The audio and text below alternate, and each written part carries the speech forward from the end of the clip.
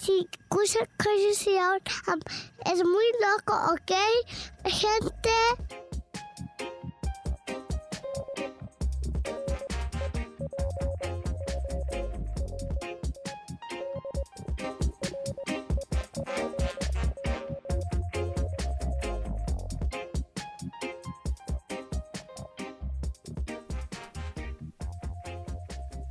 Welcome everyone, you're listening to KUCR here on 88.3 FM, also streaming online at kucr.org. This is Daniel with the Dreport.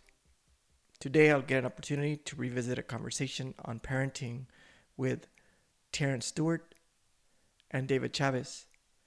We will share our thoughts regarding this moment of COVID-19 and the current national movements to end police brutality and advocate for healthier, safer communities. Before we begin our conversation, Terrence and David, can you introduce yourself, please? My name is Terrence Stewart. I'm a statewide director for a nonprofit called Time Done, California Safety and Justice Time Done Project. I'm a father, an advocate, and husband, man. That's what I am. Yes, thank you again for having me, Danny. My name is David Chavez. I'm currently a adjunct professor, a part-time professor at Pasadena City College, and I'm also a PhD candidate in the Department of History at the University of California, Riverside. I do my research on the history of policing in Los Angeles, specifically youth policing in the 20th century. And I am also a full-time parent to two little ones, and that's who I am. Today, I was hoping we could share a conversation that we've been really been able to kind of run for a couple of years. You, myself, and a few other fathers. We've had an opportunity to really be very candid in our philosophies about fatherhood, our perspectives as people that are engaged in the world, trying to kind of make sense of this balancing act of thinking about the things we do outside the home and how we also have to become loving people with the people we care about. Having said that, as an update, I think we find ourselves really kind of concerned that this moment in time is putting extra pressure to us. COVID-19 is something that last year we didn't have to deal with, and the current political uprisings, I would say they're not new. They're something that many of us have been engaged with that struggle for a long time. Yet, the current mobilization movements, they're sparking new conversations with our loved ones, in particular our children. How do you balance that aspect of being engaged with politics, things we care about, while knowing that there is a translation, something that changes when we interact with our children? I think, like, for one, when it comes down to the change, it happened real sudden. It kind of did, but it was weird. It was timing. The timing was like, I don't want to say awkward, but it was just like kind of like right on time. It was like, my daughter went to school until spring break, and then once spring break started, that's when they gave the COVID update. So she really didn't miss no school. And then, like, it was a week. Within that 1 week, after spring break, that same week they were passing out tablets, and the rest of her school year was taught from home, was distant learning. That was the term for it. So, that was pretty, it happened pretty fast. And, but, the best thing about it was that my daughter was homeschooled for a few years. We talked about that previously. So it really wasn't too much of a shock because she had been homeschooled before. Her going back to learning at home really wasn't too much different. Only thing different was like the programs, because they gave us a computer, and they had classes where it'd be her and her classmates and the teacher all learning together. So school kind of changed in that aspect. I'm kind of concerned. My son will be 4. He's 4 now, but he'll be next year. I wonder how school will be for him going into kindergarten. I think that might be kind of awkward. But, that's really my concern. With my daughter, I took her to one of the parade protests, where it really was peaceful. I took her there and, let her, be with the chants and everything, and, try to be as explaining as possible as I can, because, she lives in this world, but trying to scare her too much and, let her be somewhat conscious, but I just really be sometimes concerned about,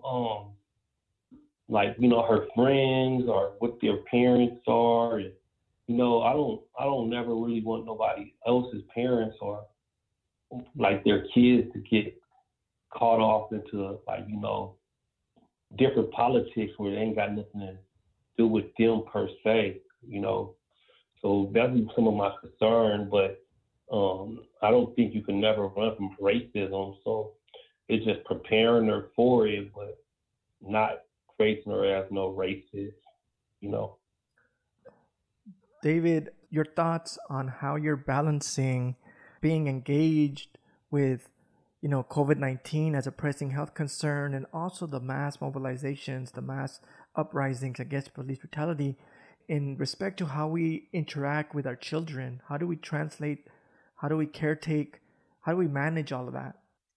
And Terrence, so good to have you, and thank you so much for starting off the conversation in a good way like that. So for me, to answer the question of how it's parenting is with both the COVID crisis and right now the mass mobilization that is really sparking these last few weeks in response to the really decades, if not centuries, of anti-Black police violence or anti-Black state violence, and just the conditions of law enforcement in the community.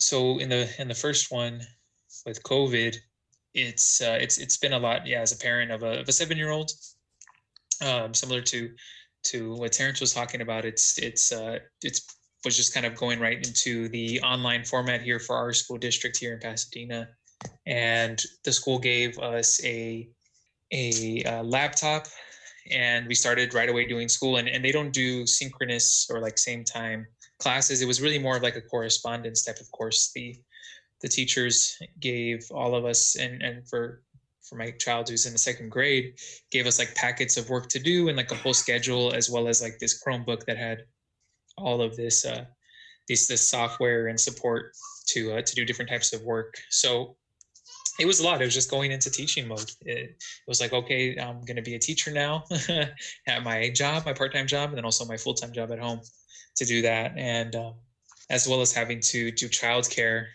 I have a 3-year-old, or not 3-year-old, he's about to turn 3 on Saturday. And we had childcare. We had a Montessori school that we were going to, but that also closed right away. So it's the big balance of having to do both, having to teach and then also do childcare for a very small child. And it's just been a lot. The first few months, it was a big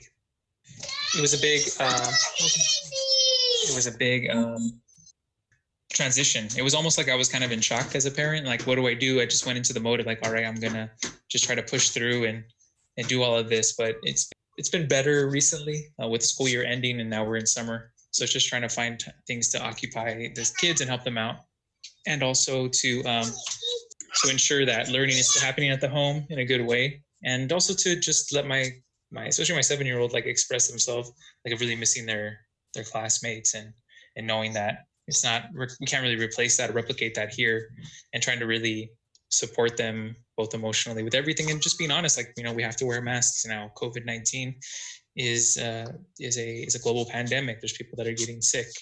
And so my 7-year-old's often saying, make sure you have your mask. We don't want to get it. We don't want to get it. So I'm also just trying to make sure she doesn't have too much fear, but also to understand the implications of this and what it means. And then the latter part, the current uprisings that are happening, I've been trying to we both as parents, me and my partner, have both been trying to ensure that my daughter kind of knows what's going on. We live in a predominantly people of color community, but in particular, the part of Pasadena that we stay in is as a historically Black community that was segregated in the like 1920s and 30s, and so a lot of her classmates are Black and African American, and so she and our principal at her school was Black, and some of the other staff and stuff. So when we try to explain this to my daughter about what's exactly happening, it's been she takes it kind of she takes it very personally. She understands like that she has friends that are Black and people that she spends time with, and so she really just wants to. She's like, it's just she's also upset about how things are going, and we're trying to do it best we can to say that that's the reason that people are out in the street and doing this, to try to change these inequities and this violence. And we went on 2 marches. We did a car march as a family.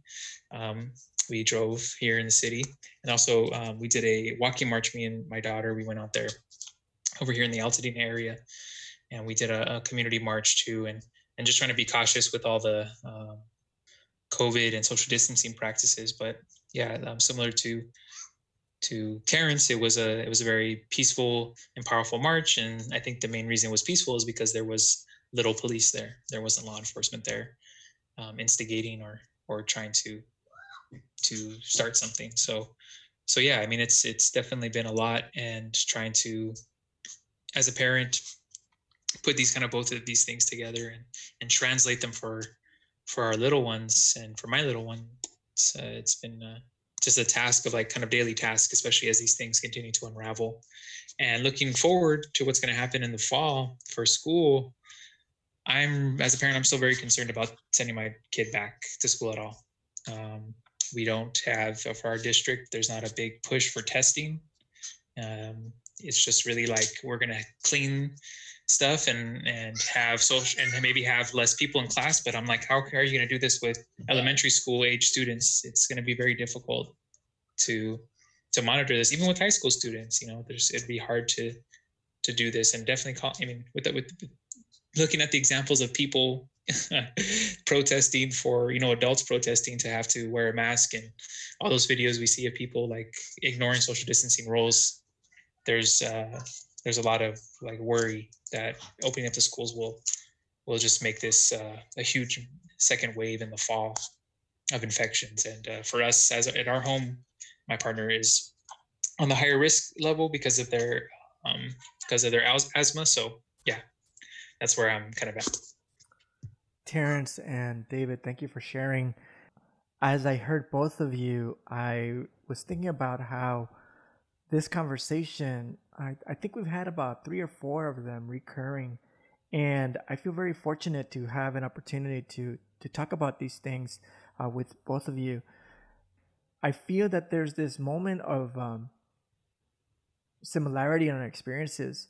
One of the things that I catch is the way that we've been careful to manage our concern for our families and our concern to stay engaged in the world that we care about, the way that we want to be agents of transformation, but at the same time have this concern for this internal safe space of loving people, as particular little loving people, our children. And one of the things that I remember about COVID as a term is the way that it started like a domino effect. These little doors or gates started popping up one after the other. But in particular, I remember a Friday, I think it was March 13th, and I was with my daughter. I had gone to campus and it was school shutting down. I think LA had a couple moments of concern where the stores started showing stress, that like they weren't able to keep the demand for like toilet paper, water, and goods. But the point that I'm trying to express is that Riverside, I kept on saying, oh, we're good here, even though I was getting calls from my family, like, are you okay over there? And I'm going, no, Riverside is chill. There's nothing happening. But that Friday, I went and I did a quick run. I think they were baking or something, and they wanted peanut butter. So I couldn't get peanut butter at the small mom and pop store because they didn't have any. And then I went to the big box store, and I did find it.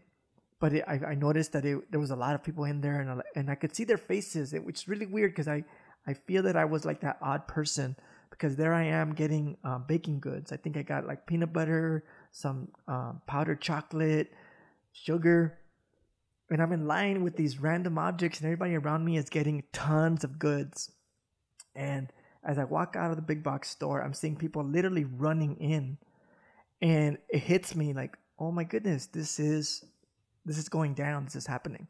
So then the next morning, which at the point is Saturday, I wake up early, like at 6:30, and I go to my local grocery store. And to my surprise, there's people in line already. And at that point, I start worrying, because I'm like, are we ready for something this big? And when I say, are we ready? My first concern, I was thinking like literally my household. And then later, and then I thought about like a larger we. And one of the things that I was hoping we could talk about is that moment of concern. I can genuinely, it doesn't feel good to say it, but I was scared. I was scared that like, is this going to be something that I'm not ready for? That I won't be able to caretake. One, at home, I had a little baby. She's like, at that time, she's like a month or 2 months old. And then my older daughter, she's older. She's like 13. She can definitely help out, but I'm scared at that moment. I'm realizing like, who do I have that I can reach out? I reached out to both of you, and you both kind of bounced back. So it was a supportive moment of knowing, hey, we got each other. But was there that moment where you felt a little bit of concern that was unexpected? For me, it was a couple of turning points that really realized it. I think the weekend before, or March 7th, it was my son's birthday. And everybody was talking about it, and I threw him a party at Chuck E. Cheese, and some people showed up and some people didn't. It was like the big thing was COVID, and it was like, at that time they were saying there was people who was flying from abroad, and older people who got it. I'm like, the joke was like that it ain't in San Bernardino. Chuck E. Cheese is San Bernardino now. If it was that other rat, Mickey Mouse, then we'd be worried about something. But like, not Chuck E. We were just joking about it. And then, that was like the last weekend that Chuck E. Cheese was open, and it was like, wow, man. And then another thing that really, really hit me was when the Lakers they stopped the basketball season. When they start cutting off basketball seasons and stuff like that, and that's when it started getting real for me. And then, like you said, the same thing with the grocery stores. Like at first, when I first went there, everybody was talking about toilet tissue. I see the jokes and the memes on Facebook, but it's not till you go to the store yourself till you realize, like, oh shoot, and the way people were acting in the stores, like, people was not talking, like, everybody was so scared of each other. You couldn't see people's faces because it's covered with a mask, but you could look in their eyes, and people were terrified, grabbing stuff, and, just it was so much, like, you could feel it in the air, and me, at first, my kids still don't go to the grocery store, I was keeping my family, like I would be the only one that would go into the grocery store. Before I go in, I take the Lysol spray off, come back in the car, Lysol spray off. Before I walk in the door of the house, Lysol spray off, just trying to make sure every way that I wasn't bringing it home to the family, spraying the grocery bag, Lysol. Even like having that Lysol was something, because like people were like, where did you get it from? And I got lucky because, one of the people at Rouse knew me, and they had somebody try to get more than one of the Lysol, and they said you can only buy a certain amount of them, so they have one under the register, and they let me buy that one. So like that's how I got it, And so I lucked up on that, and, everything just kind of like changed real quick. It just got serious real quick. And Like every day was something new. And still to this day, like it ain't changed. It hasn't changed. Like as soon as you get kind of content with it and you think that you got things under control, is like something new will happen. Like first it was like that, COVID. Then it was like the Arbery, then George Floyd. Then it's like massive protests. Now it's like lynching. Like it's just like you don't never know what the next day gonna bring. It's so crazy, you know. Yeah, I think Terrence, you really summed it up. And the fear, yeah, I remember similarly on that Friday, the 13th of March, and I went to the day before that, on the 12th, I went to an emergency meeting for our college and for us as staff about what's going to happen. And they said, all right, come in. And when I went to that, it was like, all right, everyone has to sit apart. And I was like, oh, shoot, this is really happening. It really caught me by surprise.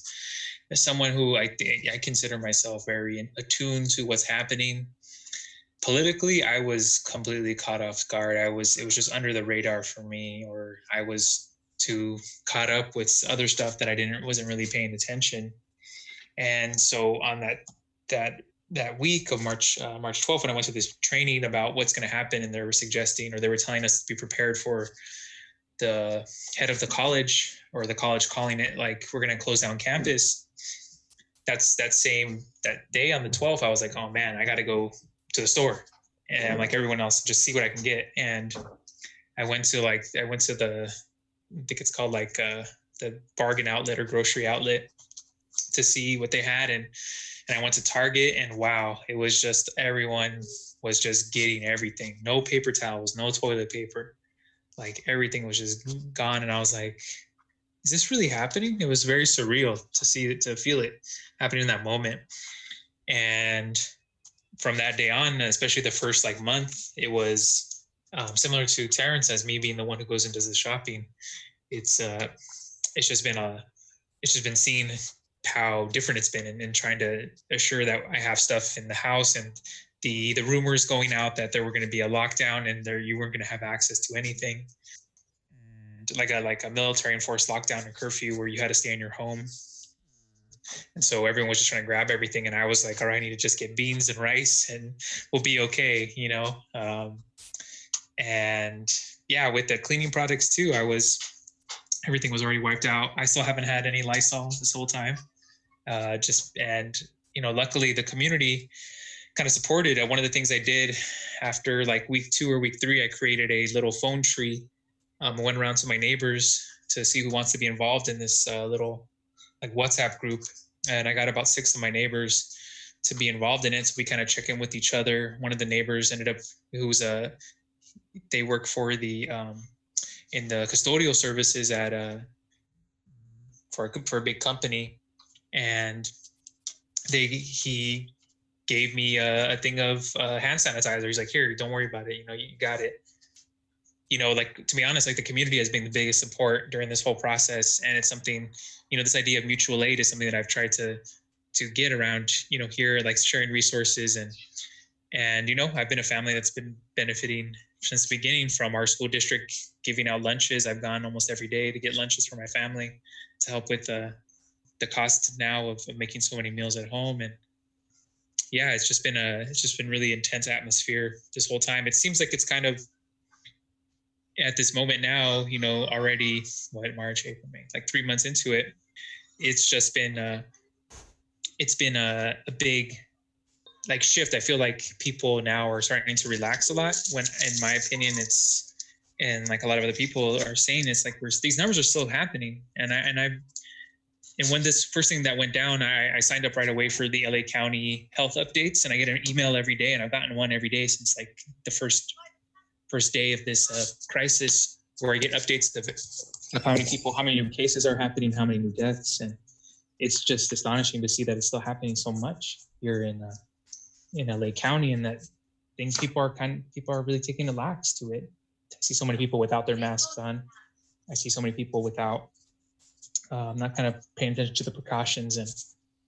And yeah, it's just it's just a lot, like, to think about all that. And similar to Terrence, it's like, yeah, it's this routine of having to wipe down all the groceries when I get home, taking off like all my clothes and changing right away, and try to assure that I don't bring it home, because it's just so big of an issue. Yeah, and I'm just trying to figure out kind of the next steps to do, and getting to a period where I feel like I can get control. And I think that's the biggest thing for me, is like trying to get control of the situation, and having to realize that all the information gathering, all the websites, looking at all these websites on how COVID, you get it, how you don't get it, looking at all these like research reports. Yeah, I needed to stop doing that for a little bit, because it was getting me to a point where like I was trying to figure out how to solve this global pandemic, and I came to realize like I was just getting stressed out for something I can't control. Instead, I just needed to kind of focus more on the family and right here in the moment, and do my best to know that we're in it for a while, and it's not going to be solved by more information for me as an individual. It's going to be the long haul to ensure that our family is safe. In our conversation, we've been really kind of jumping back and forth between these two major, these very significant moments. COVID-19 as a global pandemic. It's something that we hadn't planned for, and we've talked to our children about global warming, climate change. These are big issues, but COVID-19 as a pandemic is something that I hadn't prepared for that conversation. And one of the things that I find difficult is that on top of that, we are now seeing a very powerful moment throughout the United States, where communities are advocating in a very direct action way for police reform, police defunding, abolition of the police departments, a bunch of creative formats of restructuring our society. And one of the things that I'm hoping we can talk about is the way that we connect with our children's well-being, the way we talk to them. How do we read them? How do we know they're okay? And I expressed this out of this moment of reflection, going back to that COVID-19 reaction. When I said that I was scared not for myself. I felt okay. Like I had heard of people getting into fights at the stores, and people were getting jumped. I wasn't scared about that. I was like, I got this. That's why I got up. I went early at 6:30 in the morning, and I was surprised to find a line and to find a line of people that were telling me stories of how things got really difficult the day before, that Friday. But I don't tell that to my daughter. I don't tell her that. I show up with bags. She wakes up in the morning, and I got a couple, whatever I could, and we would do breakfast. And then on Sunday, we're driving to LA, and I got bags for her to take home of rice, beans, toilet paper, a couple that I had here, a couple rolls. And we're driving, and it's gloomy. The point is that here's what she says. She goes, "Dad, this feels like one of those scary movie moments." And I start laughing because we're into film. So I was like, I start naming all these movies and going like, yeah, it's just like that. And then it hits me, wow, I wonder if that line was her telling me I'm scared.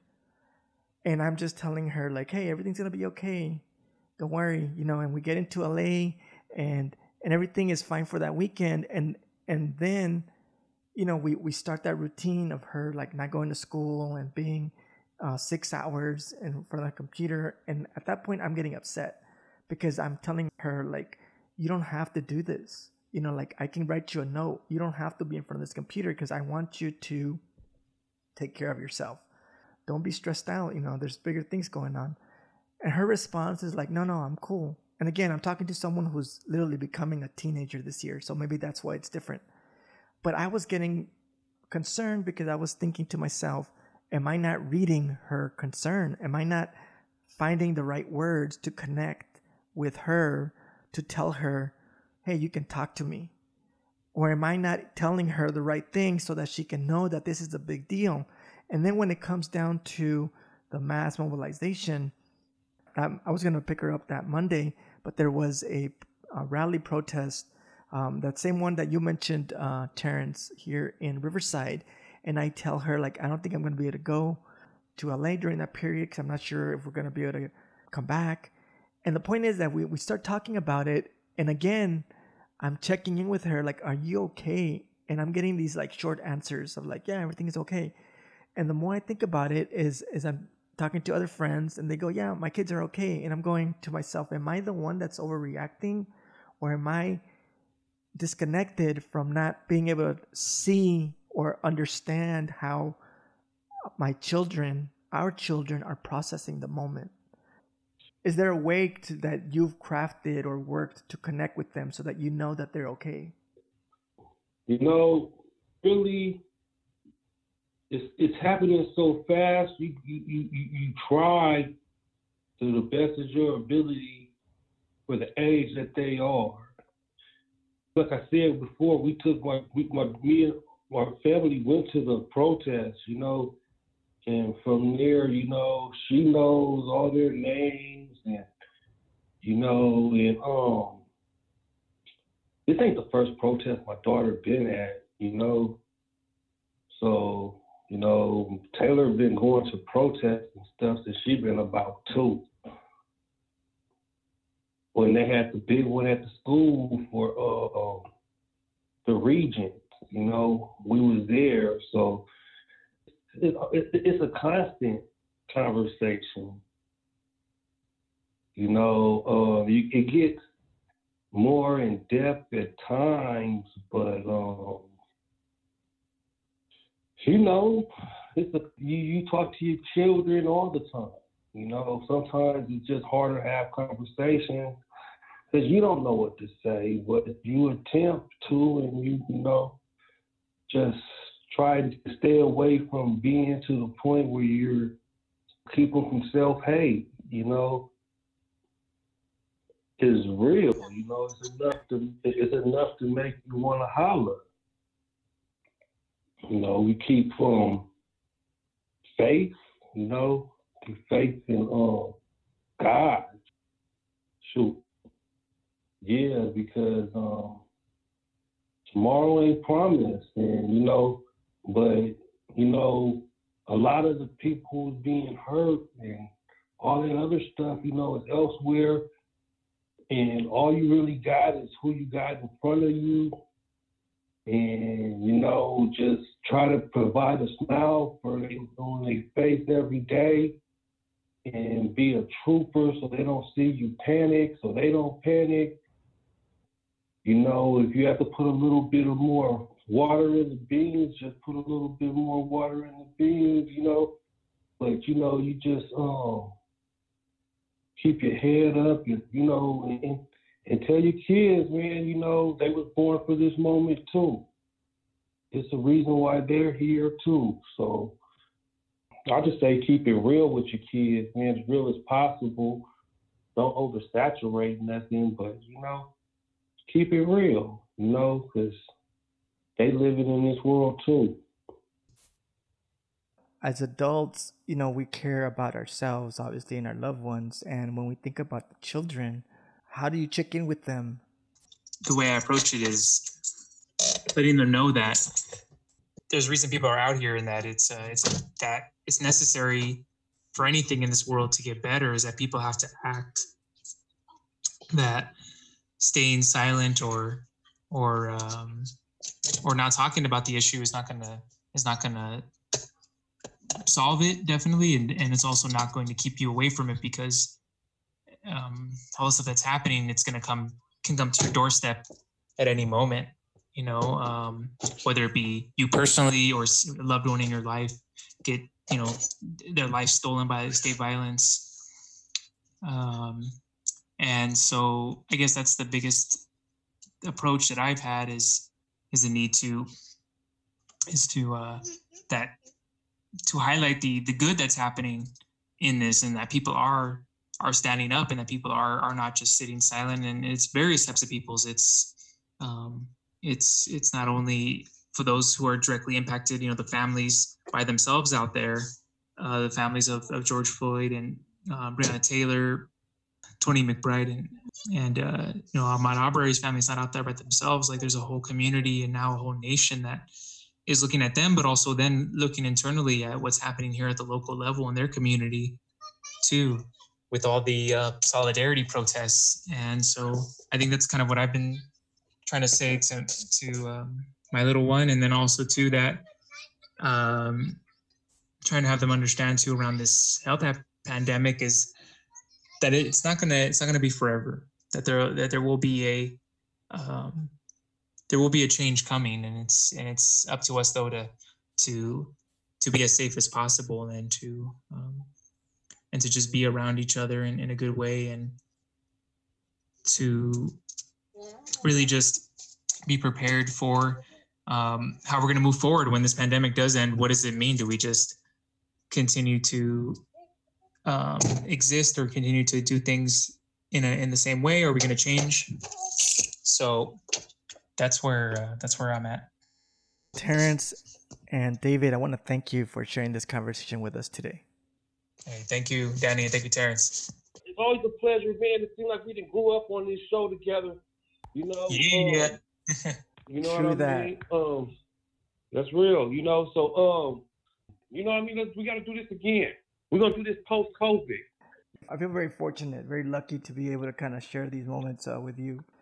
It's hard to find, and I feel very lucky. So I want to thank you both, for kind of giving me that opportunity to kind of like not just share some thoughts, Oh yeah, for sure. You've just finished hearing a conversation with Terrence Stewart, statewide director of the nonprofit organization Time Done, community organizer, scholar, activist, father, husband, and friend. You also heard David Chavez, historian, PhD candidate at UC Riverside, community activist, father, husband, and friend. Today we shared a conversation on fatherhood and parenting with respect to the global pressing COVID-19 pandemic, as well as the national uprising movements addressing the issue of police violence in our communities. These are difficult times for everyone. Families all over the United States and the globe even are struggling to deal with the pressing issues of this pandemic.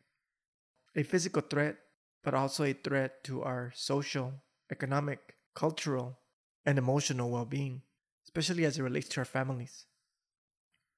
As many of us engage in the politics of living, we struggle to find balance to inform our children of what is happening. And for many of us, it's not a choice to keep information away from them. We understand that they must be prepared to engage in the politics of the world. In particular, we may feel the pressures to prepare them because we know that if we do not, the risk of injury is higher. And yet we understand that we cannot parent out of fear. We must still be loving.